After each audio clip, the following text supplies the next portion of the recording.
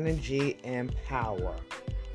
How do you digest how it is operated in your head, your body? How does it operate? How can you describe what to do with it?